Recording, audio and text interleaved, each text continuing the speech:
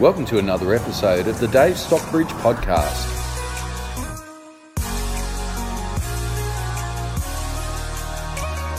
The sun is shining, the birds are singing. It's Dave from Real, and thanks so much for joining me on the podcast once again, where every day I hope to bring you helpful hints and tips to help you make and save tens of thousands of dollars on your real estate journey. So regardless of if you're a real estate agent looking to glean some information that you can apply directly to your marketplace, or perhaps you're a first home buyer looking to secure that place you'd like to call your very own. Maybe you're an investor or a developer looking to expand upon your existing portfolio, or perhaps you're considering the sale of your property and just looking to get the very best information so that you can make the most of your sale. Well, I hope you found a home here on the podcast. And if you haven't already, please subscribe to ensure that you're receiving notifications of new episodes as they become available every day. And today I have a very special guest. He's a gentleman that I've been working with for, well, the best part of 2 decades now. Andy White is an accomplished real estate agent. He is our lifestyle specialist. He is certainly got some different ideas in terms of how that you would curate business as a real estate agent. Unlike most real estate agents that have a very specific suburb or area that they like to specialise in, Andy takes a broader approach to that, and we'll talk about that in a few moments' time. So, Andy White, welcome to the podcast. Thank you very much, David. Absolute pleasure. And Andy, as I was touching on before, you're our lifestyle specialist, and you're selling properties right across South Australia with a huge degree of success. There's not too many properties that you list that you don't actually sell. As a matter of fact, I think you've got the record for the most amount of homes sold to listed ratio, as far as I'm aware. I think there's only in 15 years, maybe 2 or 3 properties that you've brought to market that haven't actually ended up being sold. It may be 2 at the maximum, I think. That's absolutely extraordinary, and to put that into the context out of hundreds of transactions. Now, Andy is sitting here in some high degree of discomfort, having hurt his back just recently, and that there's a bit of I can see he's struggling at the moment with it. So thanks so much for dealing with that and joining us on the podcast today. Andy, for real estate agents that happen to be out there, why is it that you've chosen to not dedicate yourself to a geographic location and to expand your the area that you would sell in? How did that's very contrary to the current suggestion that the real estate gurus throw at new agents in the industry. So how is it that you've become that agent, and why is it that you enjoy doing that? The trick is, you said the magic word, enjoy. I enjoy, if you're going to be, this job is a lifestyle, right? It's not a job, it's you live it, you breathe it. Basically, wherever you are, you're in real estate mode. Now, I live in the country. I love the country. I'm not a suburban type person.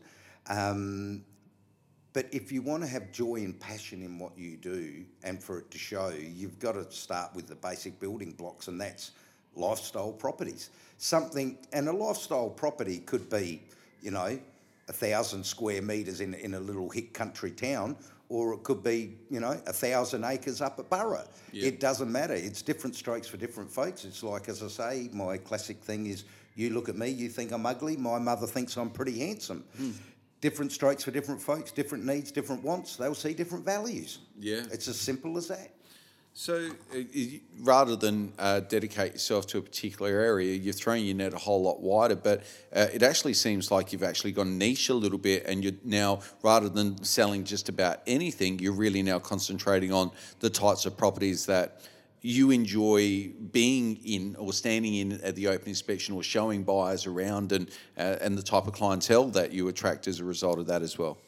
Most definitely. Look, one thing I say to people, if you cannot get the agent excited about your property, how can you expect a buyer to actually get excited?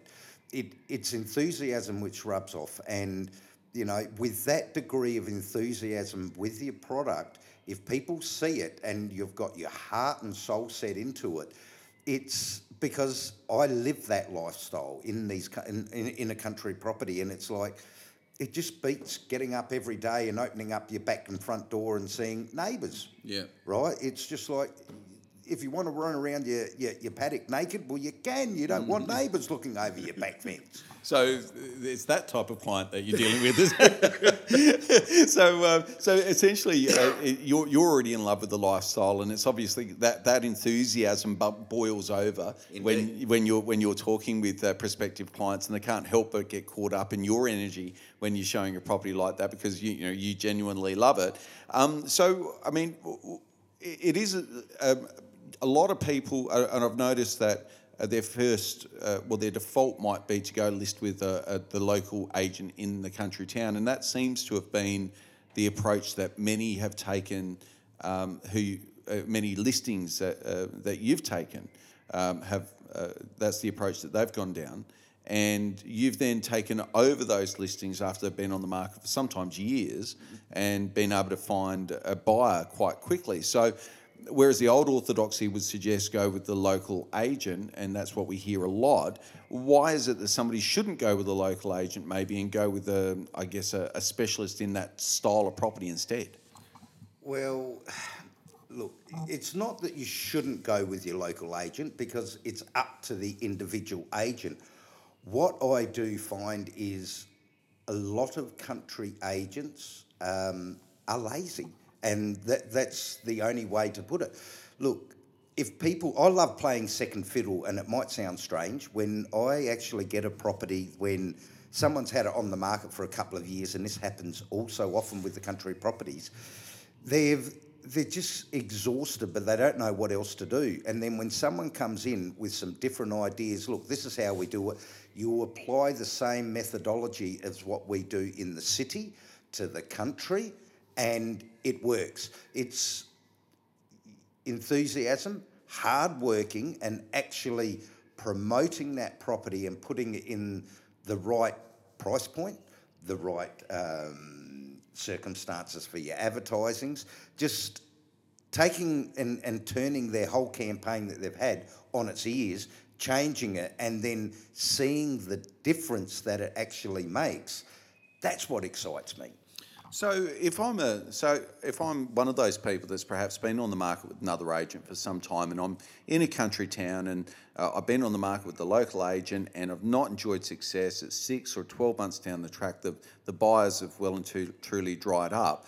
I know a lot of those people feel quite Dejected. Yeah, dejected, and almost like there's no solution. What would you suggest to those people, regardless of where they might be around the country or around the world? Because this is something that's experienced everywhere. What would you suggest to somebody who's been on the market for ages?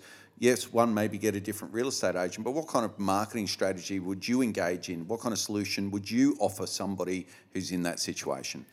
Number one is you have to check out the strategies which have been in place before.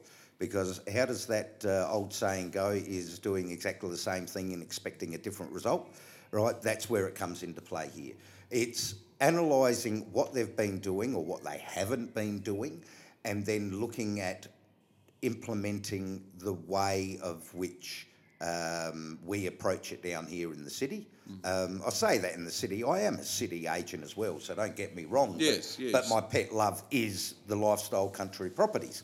Now, sorry to interrupt. What type of things do what you say city agents? There's people listening all around. What is it? A few of the things that you would do as part of your standard marketing that wouldn't be done traditionally on a normal country listing, for instance? Well, number one, the biggest focus would be generally having professional photography, right? A lot of country agents, because they're trying to save money, they'll actually go in there and take it, not with their Kodak Brownie, but they'll take their photos with their digital camera or their phone. And the quality and standard, it's like, again, I say this in respect, I put the U into ugly, but, I dress up with a suit and tie, I look quite respectable. It's how you present that property. Now, if you want to attract people, we shop with our eyes, right? Off the internet, we shop with our eyes from the millboard. As soon as you walk into Hungry Jack's, you look at it, that Aussie burger looks fantastic, that's what I'll have. Now, you go on a date. If you go on a date and prospective wife isn't dressed up and put on the smelly stuff and all that, you're less inclined to go for that second date.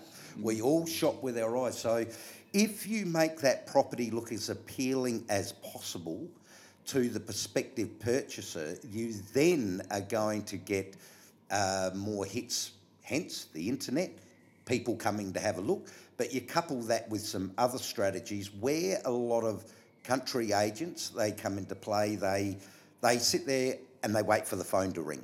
They are not proactive. You have to be proactive, especially in a market what we're heading into. And when you say proactive, what do you mean by that? Is that doing open inspections on a regular basis? Is that calling back buyers? What are you saying there? Everything. Okay. Everything. So it's definitely one thing that I do believe in country properties is manning them, opening them, showing them. I've just sold probably about 6 months ago, I sold the Auburn Hospital. It was on the market with another agent.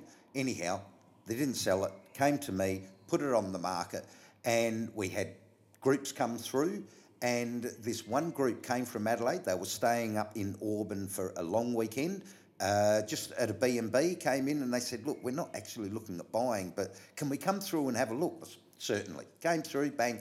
The next week, they bought it cash. Well, right. So, you know. And Auburn, the property there, it was the old hospital there, so it's quite a ranging property. It's a big block of land, and Auburn's, about 80, 90 kilometres north of the CBD of Adelaide, and so it's a real unique property, but also a real challenge to sell. But you made it appealing, and you made yourself available, and made sure that those people had every opportunity to get through. And they were just a few of the elements, essential elements, that were missing from the first campaign that they were running. Yeah. Well, it's like some of my vendors on the country property say, hey, look, we hope you're going to get someone today, because they were so used to people not coming to the properties, right? I said, don't worry about that. You know, all we need is that one right person. There's one buyer out there for every single property. So you'll get professional photos. You'll open the property regularly. I've seen that you've used, in some cases, virtual tours, in other cases, video, and deployed that really successfully. Do you think bringing all of these elements together is something that makes a big difference to the response that you get? Oh, absolutely, without question. It's, again, comes back to presentation. Everything is presentation. We shop with our eyes. We buy with our eyes. Now, I also heard just recently that you'd taken over a property that was on the market for 14 years or something. How long? The Kangaroo Island property? Oh, no, a majority of properties there are on the market for forever and a day. Right, okay. No, it was the other gentleman related to that had another property that was on the market for a while that I took and sold. Okay. And this other one I sold quite quickly. It was just a block of land, part of a deceased estate, where I'd sold up in the Barossa Valley and then over at Kangaroo Island. Unfortunately, I didn't even get to see the block. But, I sold it quite quickly. Sold in a couple of weeks. The sign went up, and I don't guess you just accredit that to doing all the things that you said that you would do in terms of marketing the property and making sure that the basics were taken care of, but moreover that the listing was attacked with enthusiasm, and there you go. You got a result where other people are still on the market there. Indeed, mate. And you put all these factors into play, and it makes a difference. So, what would be your, just in finalising this today, what would be your number one tip for a home seller who's selling for the first time? Number one tip, there's so many different things that come into play. Maybe you can give us a top three. Well, what I like to do is when I go through a property, I like to have a look at it, and it's basically decluttering it, preparing it. You own the house, but you're in caretaker mode now.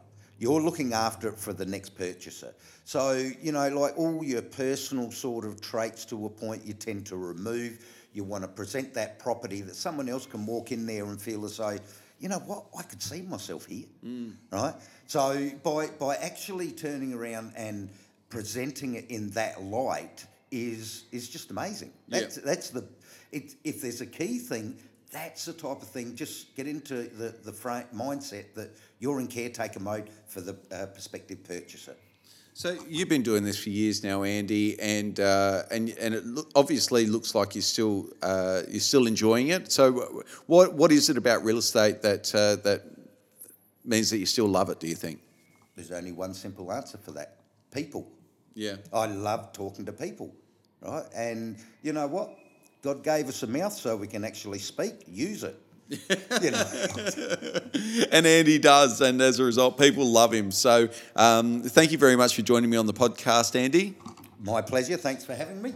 Naturally, if anybody's got a property that might be anywhere in South Australia, a lifestyle property, then certainly don't hesitate to yell out, have a chat to Andy if you're thinking about selling. If you're looking to buy something along those lines, seldom will you find somebody who can offer you more information about that type of property than Andy White, and he's certainly a wonderful resource for you to tap into. And naturally, if you're a real estate agent from around the world and you'd like to operate in the area of your passion and sell properties that you love and that you'd like to live in yourself, if you could, then I reckon Andy White's a great person to draw some inspiration from and to reach out to on social media. You can do that on his Facebook page anytime, or contact him at Andy White at realagents.properties anytime, and I'm sure he'd be more than happy to help. So thank you again, Andy, and we'll look forward to speaking with you all next time.